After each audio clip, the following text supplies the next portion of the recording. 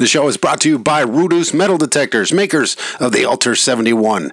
Discover new possibilities at rudus.com.pl. This is the Global Discovery Adventures radio podcast. I'm your host, Lance Goolsby, an ex-U.S. military soldier with 15 years experience, got out after the war in Iraq, and I'm using metal detecting as a therapy for my post-traumatic stress disorder. I thank each and every single one of you for tuning in and giving us a chance to listen to this great episode. Now, just to give a little bit of backup on what's been happening in the last episode, we found out that there's several families in the Scottish area who may be tied into Oak Island. James McQuiston has done a whole lot of research into this and has discovered that not only do these families have connections to each other through the Knights Templar, but also through the First Order of the Freemasons out of Edinburgh, Scotland. So that brings us to the point where we are right now, that one person was caught for stealing some of the treasure from one of the men, and instead of facing jail time, the men actually worked it out amongst themselves and shortly thereafter disappeared out of Scotland. And so that's where we're at. So let's get back into this. Now, for everybody who is new to this, please help us out, subscribe, and let us know how we're doing wherever you listen to it, on Spotify, iTunes, Google, or wherever you listen to your podcast. We really appreciate every single one of those reviews. It does help us out. Believe me, it does help us out. So make sure you do that. And this show is made possible from donations from people and companies like yourself. If you feel inclined to help us out and help us make a better show and actually maybe travel around and get interviews with some people around the world, let us know by going to gdapod.com, the website for the show, and click on that top right button where the links are and click on Make a Donation. It really does help us out. And it helps us really make a better show for you guys. Both myself, 42, producer Luke, and producer Dave would really appreciate it. This is an expensive hobby to do, but we're doing this out of love for you guys. And we don't make any money off of this, believe me. We do not. So I'm going to go ahead and shut up and go ahead and get on with the show.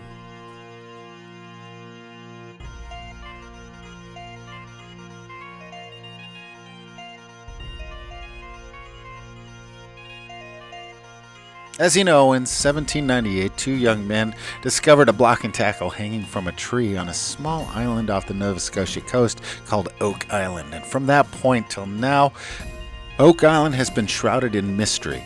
And today, Marty and Rick Lagina are currently out there trying to find what is hidden out on the island.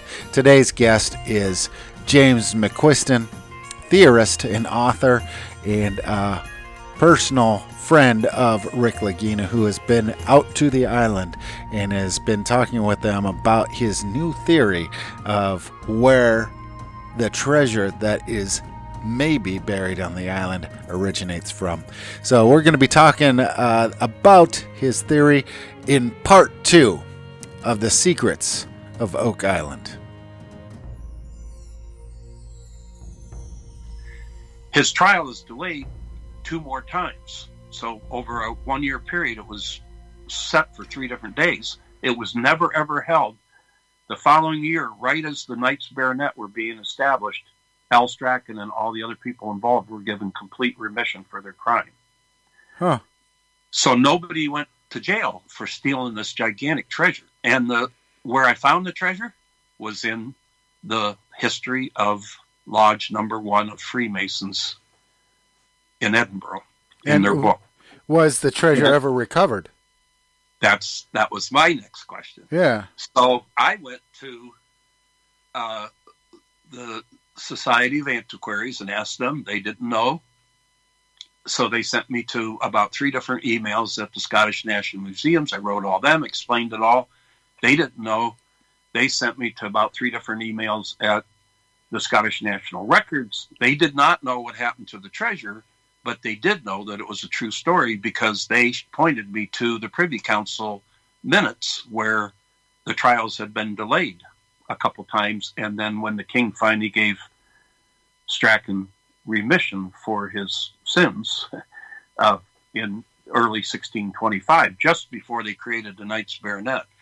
So that verified the story, that the story was true. And then I found snippets of the treasure in 2 other books, but the full treasure is spelled out in this Masonic book. So it was after this all happened that he was accepted in as a Freemason. So and this isn't to in any way disparage Freemasonry, because this was way back when, and this was a lot of powerful Scotsmen involved, probably the most powerful Scotsmen that there were at the time involved. And I think the whole goal was they knew that Nova Scotia wasn't going to be a success. They were given all the land, but they knew if they didn't have money, nothing was going to happen. They stole the treasure. They took it with them when they went there in 1628. And when they were forced to leave, they didn't want to take it back to Scotland because people were probably still wondering where the hell it was. And they may have had other things like clan treasures, because all the original people that signed up were the chieftains of the clans. And within those clans, there were tons of Templar connections. So they may have even had some Templar treasure, and they were trying to take it all there to finance Nova Scotia. And then when it went sour, they didn't want to take it all back to, they probably, didn't want to risk it getting dumped into the ocean during spring storms. They didn't want probably a lot of people back there to know that they even had it all. And they may have just thought this was a bump in the road, that, all that was going to disappear with the French, and they were going to be able to go back to their big plan. So I think that's why they buried it on Nova Scotia, and I think there's a chance that one of their ships wrecked, and that may be another reason that they had all these belongings and all of the stuff. They had to do something with it, so their decision was to bury it. Now, Fred Nolan said that he found 11 places on the island where he felt that something had been dug out of the ground and dragged down to the coast. Really?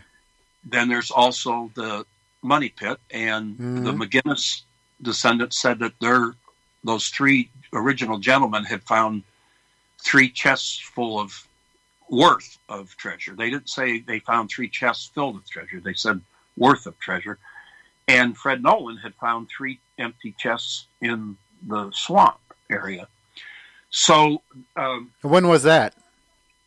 Well, he was there. He just passed away a couple of years ago, and he had been there for 50 years. So it would be within the last 50 years. He's someone that spent 40 something years on the island, right?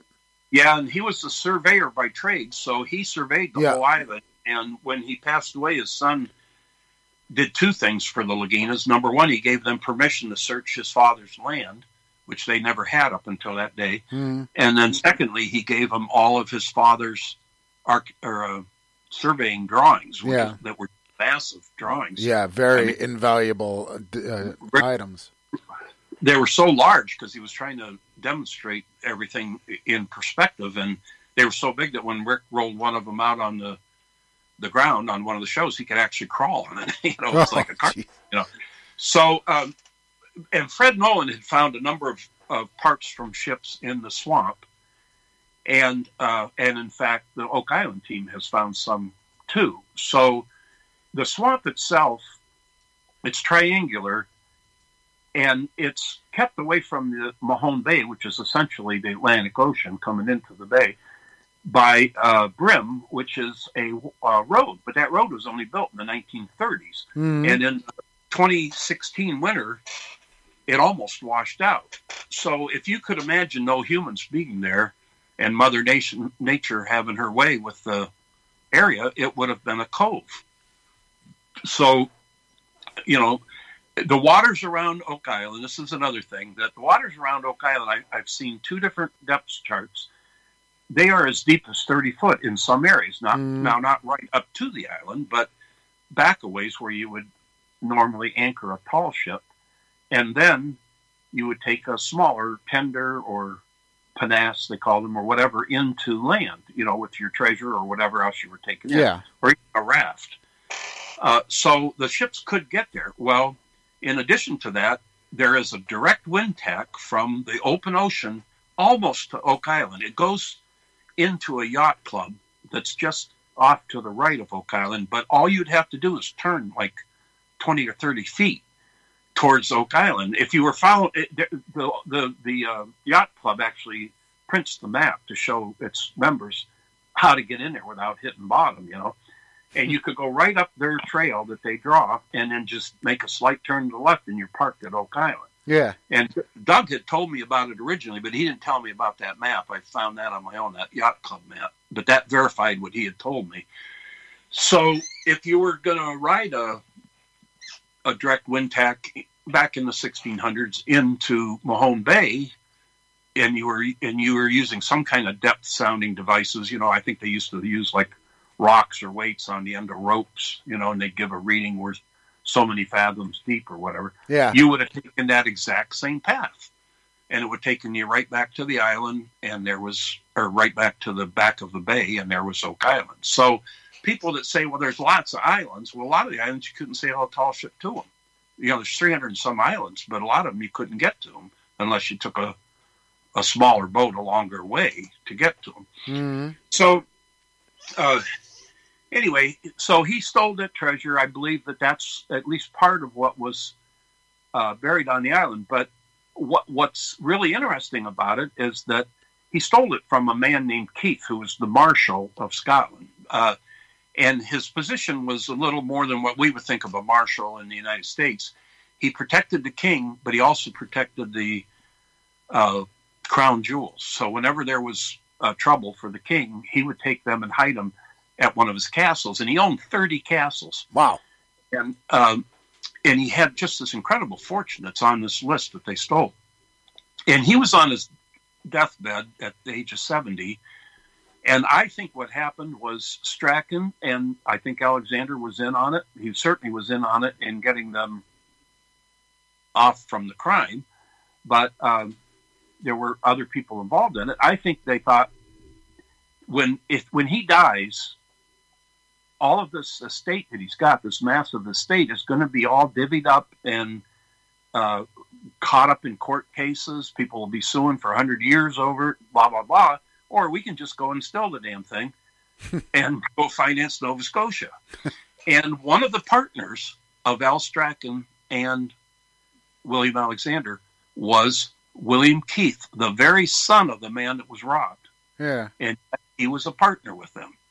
Now, if you were just robbed of a big inheritance, the last thing you do is go into a partnership with one guy who stole it and the other guy that got that guy off from getting arrested for it. So I think the fix was in. I think these people, this was right at the time that Alexander was going there. He was writing about how he needed money. They looked at this big fortune. They knew the guy was dying any day. They said, we're just going to go in, steal it, take it over there, finance the ships. Maybe they used some of it to finance, because they took 4 ships over. And it, their valuables ended up getting buried there. And so the next question would be, well, is there any proof that they're buried there? And 4 items have been found in the money pit that could be connected to this treasure list.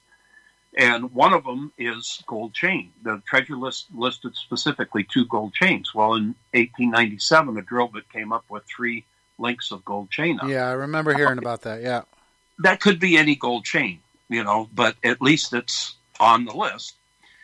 The other thing is there's a lot of pottery. Well, Robert Dunfield, who had bulldozed the money pit area, he missed it by a little bit, but he had sent some pottery to Oxford University, and they dated it to the early 1600s, which is my time period. Yeah. Well, and on the treasure list, it said all the plenishings of these castles. Well, that is a uniquely Scottish word, but it essentially means the same thing as furnishings. It means all your day-to-day utensils and chairs and things that don't have a intrinsic value as treasure, like a piece of jewelry would, but So they're still worth something. So the stuff in the back of a U-Haul truck.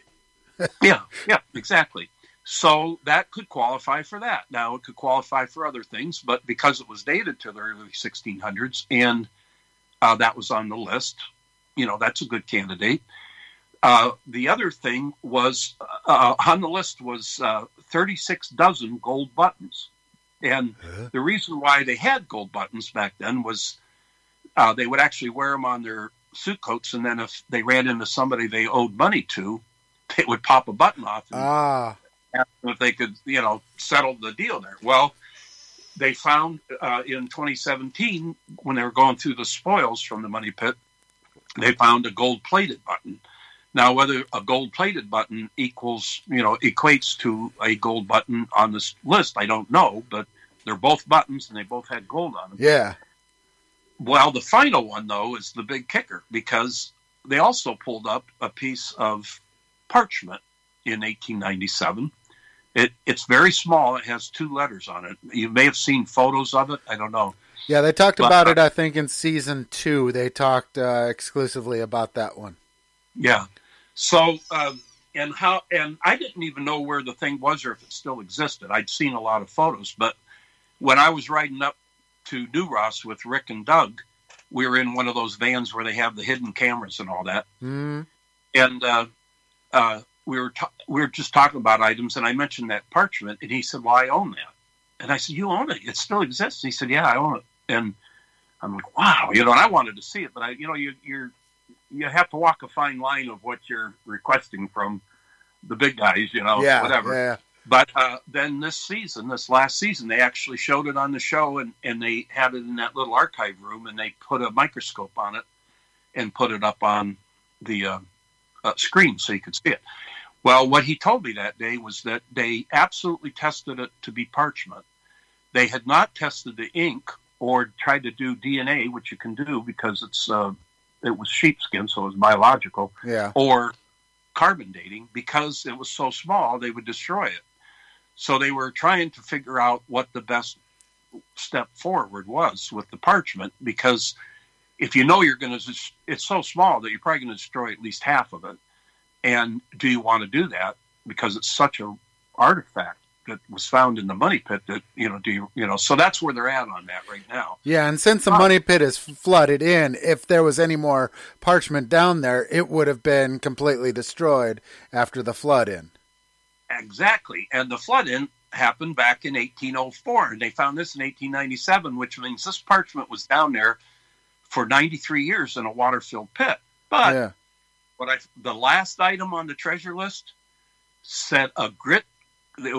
This is pretty much verbatim, a grit cloth bag containing therein the title deeds to the castles. Well, I didn't know what grit cloth bag meant, and I was thinking of grit cloth like that sandpaper you buy to sand metal down with when you're working on your car or whatever. Yeah. So I wrote over to my folks in Scotland, and they said, no, grit meant great. It was just the way they wrote the word great back then. And the cloth bag was a canvas bag that was soaked in wax. They would put charters, particularly title deeds for properties in them, seal them up, and they actually called them seal bags. And the reason they did it was because these castles would stay in the hands of the same family for sometimes up to 100 or 200, 300 years. So they had to know that when they opened up that seal bag to sell the property, they could pull that charter out 200 or 300 years later, and it would be, the India ink wouldn't be smeared, and it would all be in the same good shape. Yeah. And just to prove that it works and can last, the Declaration of Arbroath, which was essentially the Scottish Declaration of Independence, was written in 1320, and it still exists today. You can still read it today because of it being on parchment. So when they pulled up parchment in 2017 that Jack found in the spoils pile, it was all smeared, but the other parchment wasn't. So that told me that other parchment was in a waterproof container until that drill bit hit it. Yeah. punctured a waterproof container, which was probably a grit cloth bag. That was wax coated. Pick that piece up, and it was still legible. But then for the next 100 or so years, while that nobody knew what was going on down below, the water was seeping into these bags, or at least that bag, and destroying smearing the India ink all over the parchment. So now when they look at the parchment, it's all purple, smeared purple from the India ink. So now you got 4 items that all match to some degree exactly what was on the treasure list. So now they know, because I gave them the treasure list, they know specifically what to look for. Whenever they find anything that's on that treasure list, they can put another check mark on the list. So that piece of parchment had to be for something valuable, because they told me, the people in Scotland said, parchment was so expensive that they didn't just put day-to-day documents on it. It was almost always for title deeds for property or major agreements like the Declaration of Arbor or something like that, because it was just too expensive. You had to kill a lot of sheep to get, the parchment and whatever. So that's what I think was in there. That's what I think's being pulled out. What shape it's in is questionable, because in 1863, when they were working, they heard the pit collapse 3 different times. Yeah. And I believe it collapsed into an underground water-filled cavern that they didn't even know was there. And it's a debris field now. And I believe that Rick believes that too, because he's said the words debris field several times. And so I think they think it collapsed into this underground cavern, spread out, it cracked open whatever they were in, or maybe some of it isn't cracked open yet, and it spread a debris field down there. And so when they run these drill bits down, they're just pulling up bits and pieces of that debris field. They brought up the 2 human bones. You probably remember that. One was carbon dated, or they were both carbon dated from the mid 1600s to the mid 1700s. The one was of European descent and the other was of Middle Eastern descent. Huh. And my question to them just recently, that somebody else actually prompted the question, was, well, if you did DNA on them, go to one of these big DNA places like Family Tree DNA and say, we will pay you. We want to submit this DNA as if it was ours today. Compare it to everybody in your database and give us an answer.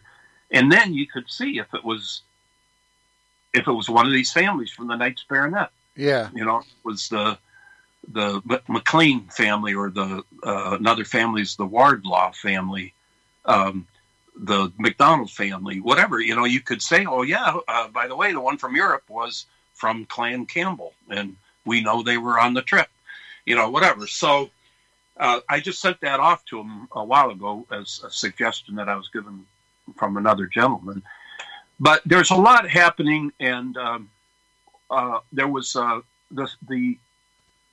this is where it gets a little dicey on what I can say, but the symbol of the Strachan clan since at least 1320 was the stag, and they actually found a thing that would imprint on old charters, a matrix they call it. Metal detectors found it, and it was the same one that was on a document from 1309. So they know that it's all legitimate.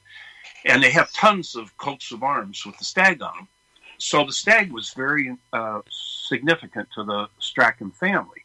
It still is today. It's still on their coat of arms. Well, this is really just absolutely wild. But one day I was thinking, well, I wonder if there's any Strachans that live around Oak Island. So I looked it up. There's about 30 of them that I found up in Halifax or Dartmouth, which is right close to Halifax. So I wrote Doug and I said, wow, this is kind of interesting that I'm thinking it's the Strachan treasure buried there, and all these Strachans are living in that area. So he wrote me back and he said, oh my God, you're not going to believe it. But he said back in 1857, John Strachan owned the Nolan Cross lots and sold them. Now you got a Strachan right on Oak Island owning some of the most significant lots, which are the Nolan Cross lots. Yeah. Those are where the Nolan Cross lots, that's where it looks like stone ruins of a house were sitting there, correct? Well, that one is one where it's actually a big cross made out of dome-shaped dome-shaped rocks that are not found anywhere else on the island, and there's 7 of them.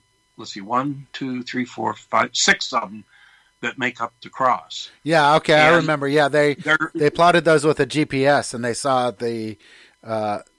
what it created the cross by doing that. And they've a couple theorists have come up with methods where the arms of the cross can point to the money pit. Now, they triangulate it, at least. The one thing that gets me more so than, wow, I looked up at the stars and I could take that constellation, and if I twist it sideways and shrink it a little bit, it'll fit Oak Island. Yeah. Which to me doesn't mean anything. But the other one is, it's a straight line from here to the money pit. Well, I'm a straight line to the money pit. So are you.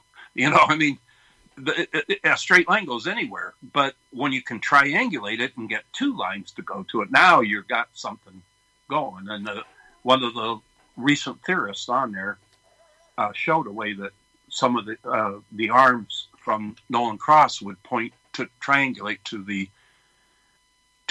rough area of the money pit, and where he pointed to was the last place they dug that you saw on the screen a couple episodes ago. But the Nolan Cross, can we honestly believe that the topography of the cross has not been changed by the massive bulldozing that was done? I think it was back in the 60s, where so much of the topography was completely destroyed.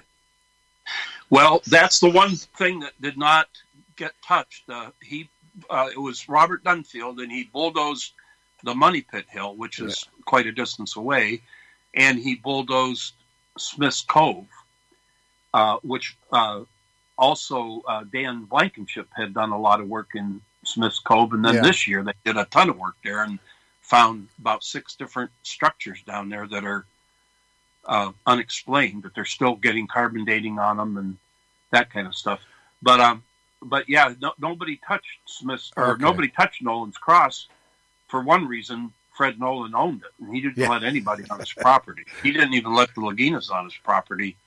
It wasn't until he passed away. And his son, what the heck, you might as well, So, and it was a shame because he just made an agreement with, Rick talked him into it, of making an agreement. He soft sold him a little bit there and got him to agree to cooperate, and then he passed away. So now that left them in the lurch. So Rick and Doug went to his son, who owns a construction company on the mainland, and said, your father did all this work. You're not invested in it like he was, but we are. And if we could throw in together and look at his drawings and metal detect your property and everything, who knows what we're going to. So they made some kind of a deal, and he said, yeah, have at it. So that's why it was protected. But the other thing about it is Al Strachan, well, first of all, I got to back up to 1630.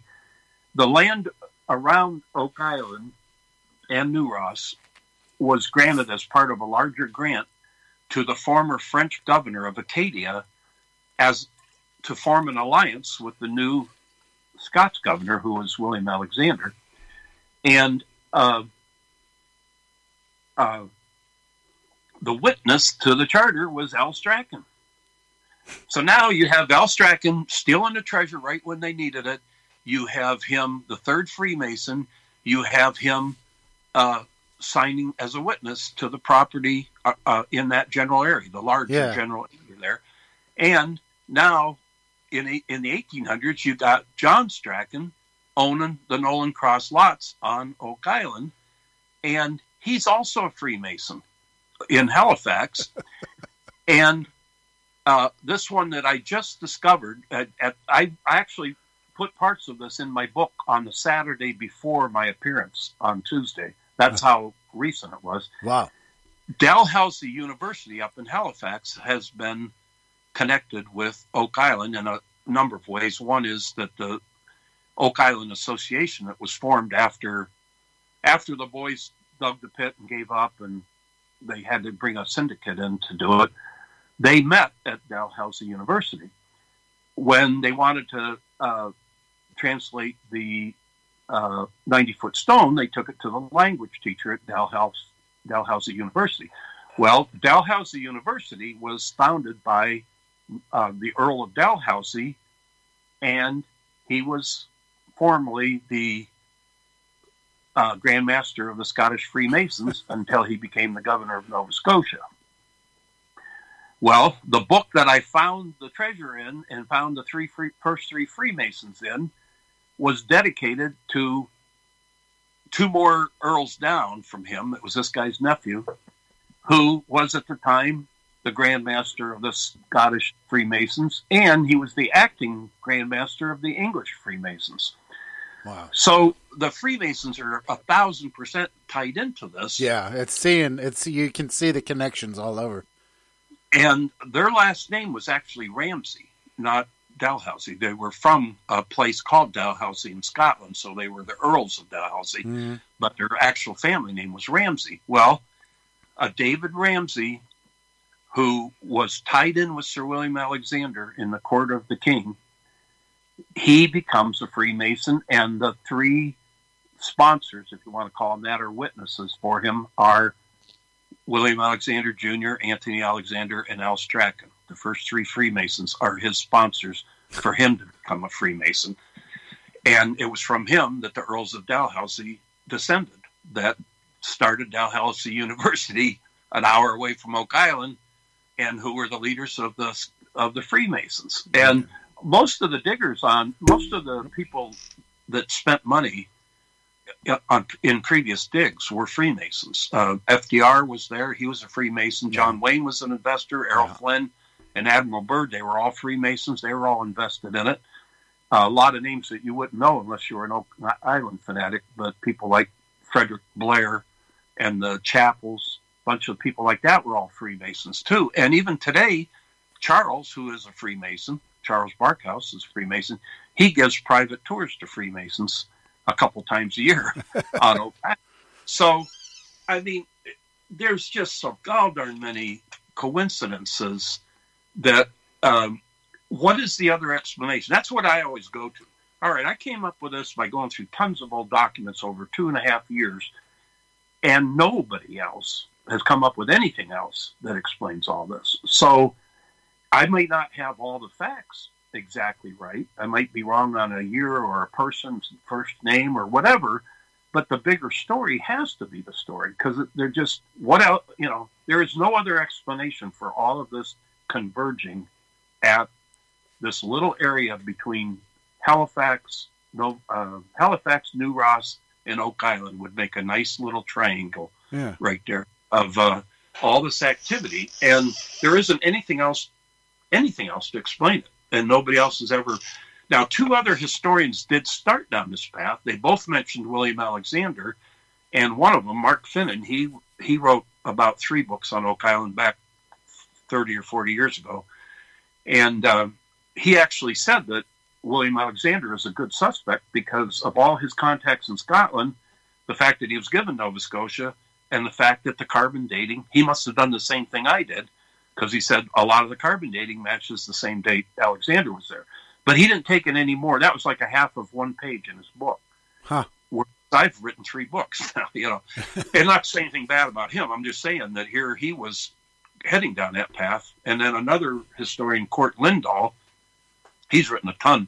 And Court kind of takes every theory about Oak Island and explores them in his books. He's not necessarily sold on one. He's very expansive in regard, even including astronomy and all that. But he also mentioned the Alexanders and the significance of them there. But again, he didn't go down the path that I did. So nobody's gone down this path anywhere near as far as I have. They hit it, but they never followed it. They never followed. They saw it and they said, "Wow, that looks like a nice path." And then they didn't walk down it. I walked it down. So there isn't any other theory that's got this much documentation, and it continues because I can't really say what was found or how it was found or anything, but several items were found that right by Oak Island that have the stag motif on them. Yeah. And that it was dated from the 1600s. So now you have, and John Strachan, not only did he own the Nolan Cross lots and was a Freemason, but he had a ship that he called the Stag. Oh. So, yeah. Another connection again. And they all came from Aberdeen in Scotland. I traced all the families back. I connected how he related to Alexander Strachan and how the family split into two branches. But the one branch ended up at Halifax.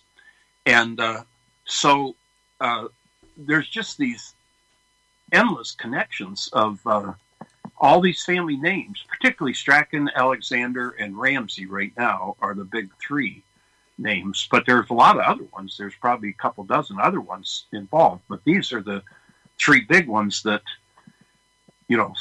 Alexander's given Nova Scotia. He needs money. He gets these people off of the crime. Strachan's the one that steals the treasure. He signs as a witness. A relative of his down the road owns the Nolan Cross lots. And Ramsey, they found Dalhousie University, where the Oak Island Association meets and where the language teacher worked that translated Stone. So that's right now. I'm kind of exploring on the show. When they had me on the show, they didn't mention the word Freemason at all. They talked mostly about the Templars, but they did mention the book where I found the treasure in, which was Edinburgh Lodge number 1. The hustle, the bustle. Oh man, I just can't wait to get out of the city sometimes and get out on the fields with my Rudus Alter 71. If you guys don't know what a Rudus Alter 71 is, head on over to rutus.com.pl and find out what one of the greatest metal detectors on the planet truly is. The Alter 71 is the metal detector I use, and it gets me out of this crazy sound, this busy bustle of a life. Get out in the woods, the wilderness, and enjoy the fun of metal detecting. So grab your Alter 71 and get out in the woods. Enjoy nature and find some history buried in the ground. The Alter 71 has 71 frequencies for great metal detecting, and it's easy enough to use straight out of the box, but still you can completely customize it to the way that you metal detect. This is a great device, a high-range device at a low price. Check it out at rudus.com.pl and discover new possibilities.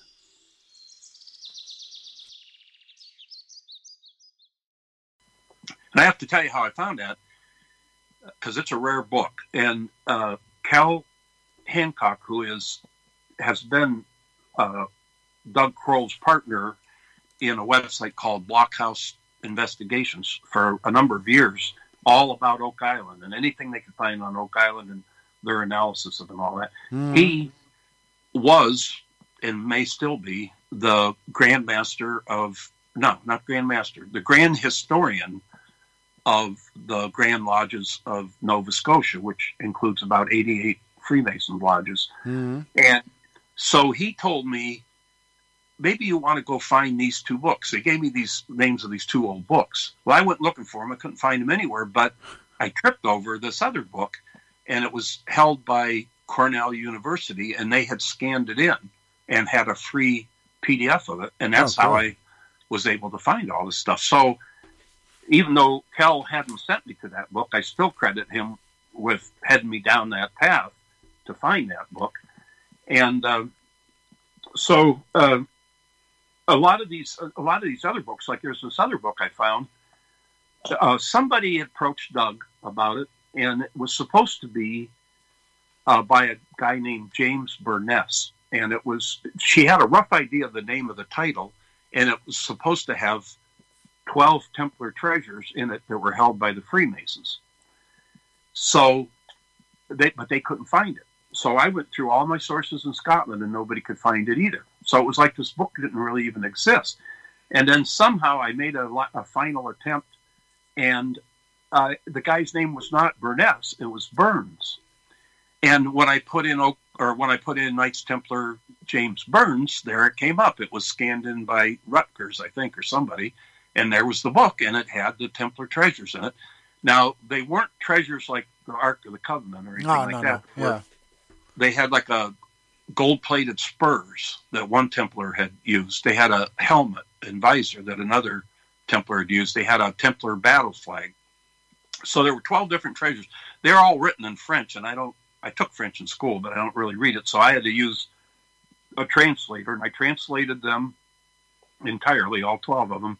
And then if there was anybody mentioned or any place mentioned, I went in and did further research on those people or those places so that I could give them this whole package back to Doug.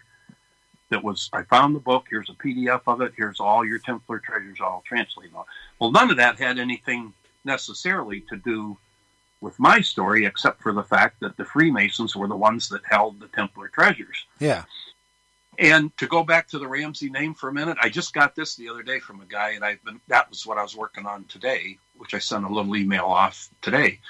But a Michael Andrew Ramsey gave a very significant address, famous within Freemasonry, to the Freemasons in 1736, outlining how the Freemasons developed out of the Crusaders. Now, he didn't mention Knights Templar specifically, but he mentioned the Crusaders, and he mentioned the Knights of St. John, which was a order with. They actually inherited a lot of Knights Templar land and all that when they were dissolved, and so here he's a Ramsey too, and so. The gentleman that told me about him said, can you trace him back to these same Ramseys? So I did some work today that gets them pretty darn close. And I always like to get like a second, like if I say, oh yeah, this has got to be it, then I go back in and drill down for a second or a third proof of it before I say that, because I don't want to look like a fool and then have somebody write 10 days later and say, well, you're so wrong. It wasn't even the same family or whatever, So that's where I'm at on that. But I wanted to spill the beans to everybody that now we have another Ramsey connection. We have the Dave Ramsey that was initiated into the Freemasons under William Alexander Jr. and Anthony and Al Strachan. We have the Ramsey that started Dalhousie University. We have the Ramsey that this book was written to that talked about the treasure. And we have another Ramsey who spoke to the Freemasons in a famous address about how they were connected to the Crusading Knights. The Crusading Knights. So yeah, which it makes sense. They're not going to openly say that they were part, descendant of the Knights Templar when the Knights Templar was still excommunique from the Catholic Church anyway. Right. And a lot of the connections are that back in the day, there was a Knights Templar with that name, and then later on, up in the 1600s, there was a Knights Baronet with that last name, and then there were Freemasons with that last name, and then there were people in the area around Oak Island with that last name. So it's the same family and same clan, and the apple doesn't fall much from the tree because this was really how I got into all this writing was through genealogy, not through the nitty gritty of it, but through the story behind it all. And what I found is that if your names, now there's some names like Smith and maybe McDonald and Johnson that it's not going to hold true for necessarily, but a name like mine, like McQuiston, we know we're all from the same guy because about 2 or 3 dozen men took the DNA test, no matter how the name was spelled or even pronounced, because some of them pronounce it different. They actually said we were a very tight bunch that went back to a guy 500 years ago.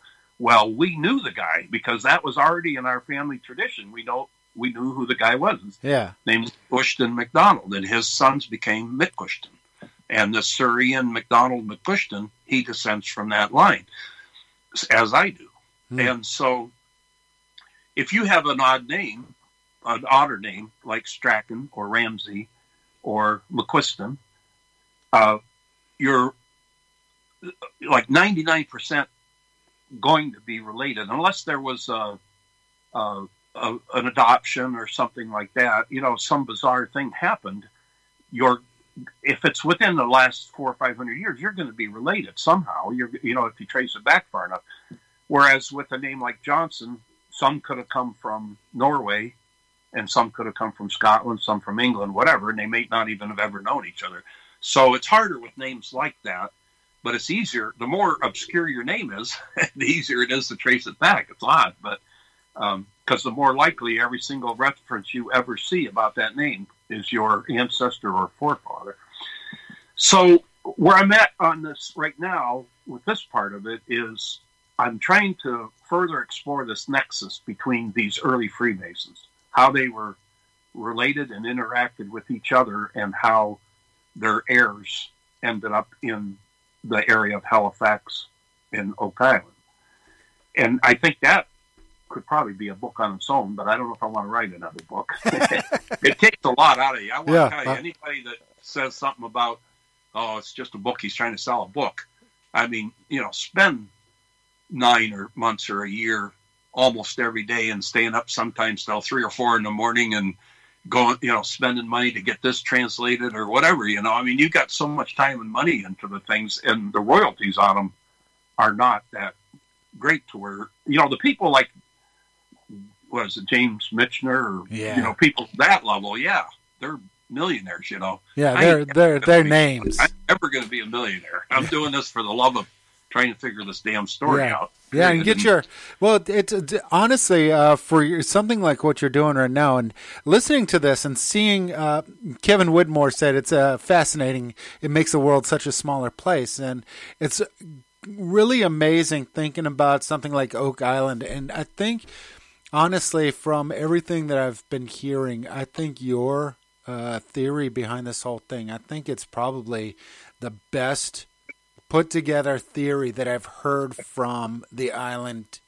period, because it all makes sense. You've got the location of these 3-4 names all within a small area around Oak Island.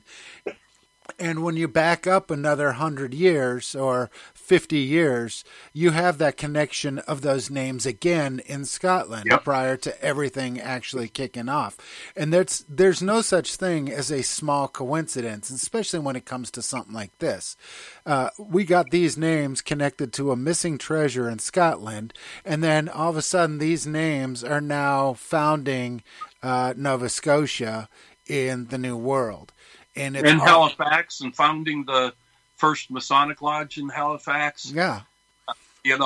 Founding the university in Halifax. I mean, I agree with you 100%. And it almost doesn't matter how far you go back, because the Keith family, which was the Marshalls, that their treasure was stolen, they went all the way back to David I, who financed the Templars and gave them all kinds of property in Scotland. The Strachan family went all the way back to a guy named Walter Gifford, who his brother was a Templar, William the Templar, they called him, and he was the ecclesiastical advisor to David I.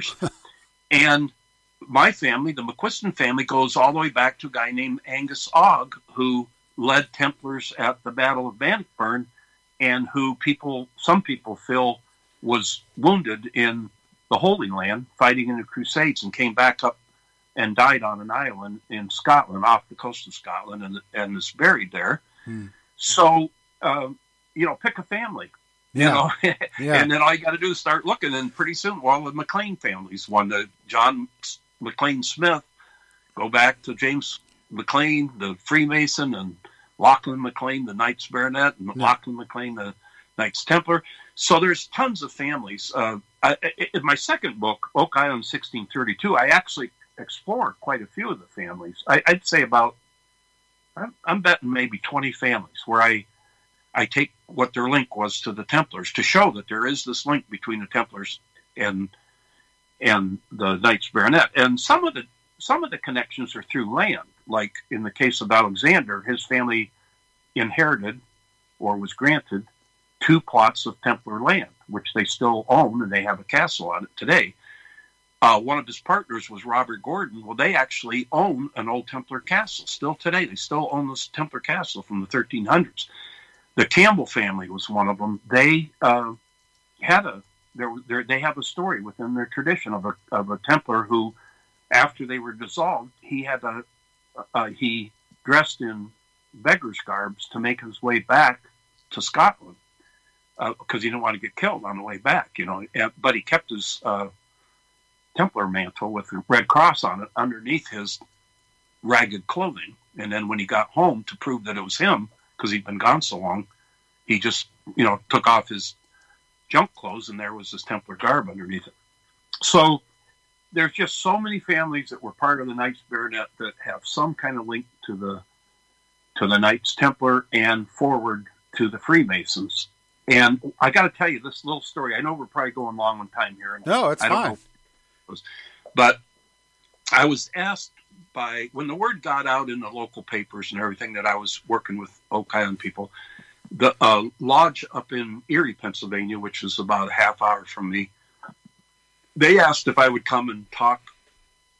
They wanted me to talk for 1.5 hour about the connection, what I thought the connection was between the Knights Templar and the Freemasons. And they said specifically, don't talk about Oak Island, just talk about this connection. Well, you already know from hearing my story that it'd be almost impossible to tell even that part of the connection in a half hour, but I took on the challenge. So I've never been in a Masonic lodge before, and I walk in, and it's this big hall with these kind of theater seatings going up about 5 or 6 rows all around it, plush, velvet, royal color, and they put me at a podium in the middle of the room, and I'm like, holy cow, let's talk about intimidation, So, but they were kind. But one of the guys that came up to me while I was getting ready, he was a pretty old guy, and he said, I want to tell you, I've been looking for 40 years for any connection between the Freemasons and the Knights Templar, and there just isn't any. And I said, well, I'm not here to argue that there is. I'm just going to show you what I've found, and you guys can make up your own mind. He said, all right. So he listened intently. So I got done with my half hour. I was watching my iPhone to make sure I wasn't going over. I get done, and I said, well, are there any questions? The next hour they spent asking questions about Oak Island. I wasn't even supposed to talk about it, and they questioned me for another hour about that. So I got done, and so I was selling some books and talking to people, and they were showing me some of their documentation, and I was showing them some of mine.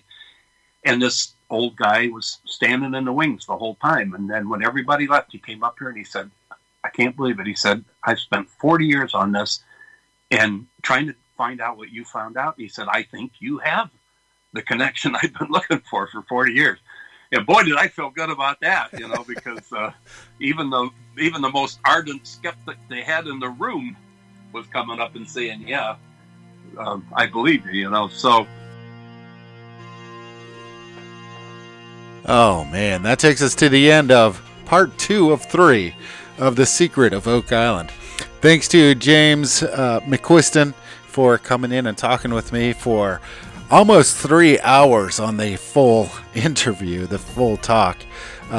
You can see this story is getting deep and deeper and deeper, and it's just starting to connect so much. It's just, there's way too many circumstances for this to be just pure coincidence. So hope you guys are enjoying it.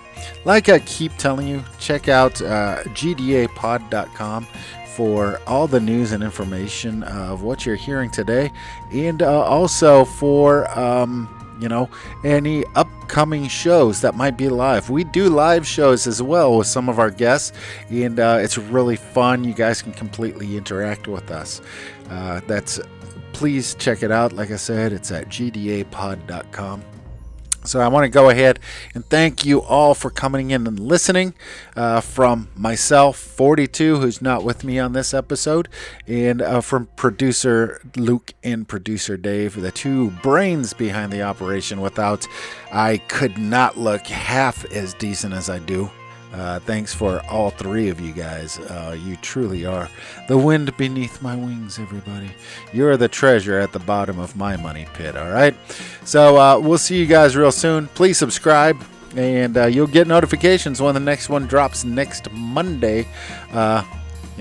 So until then, everybody, we'll see you out on the fields, y'all. Let's dig it up.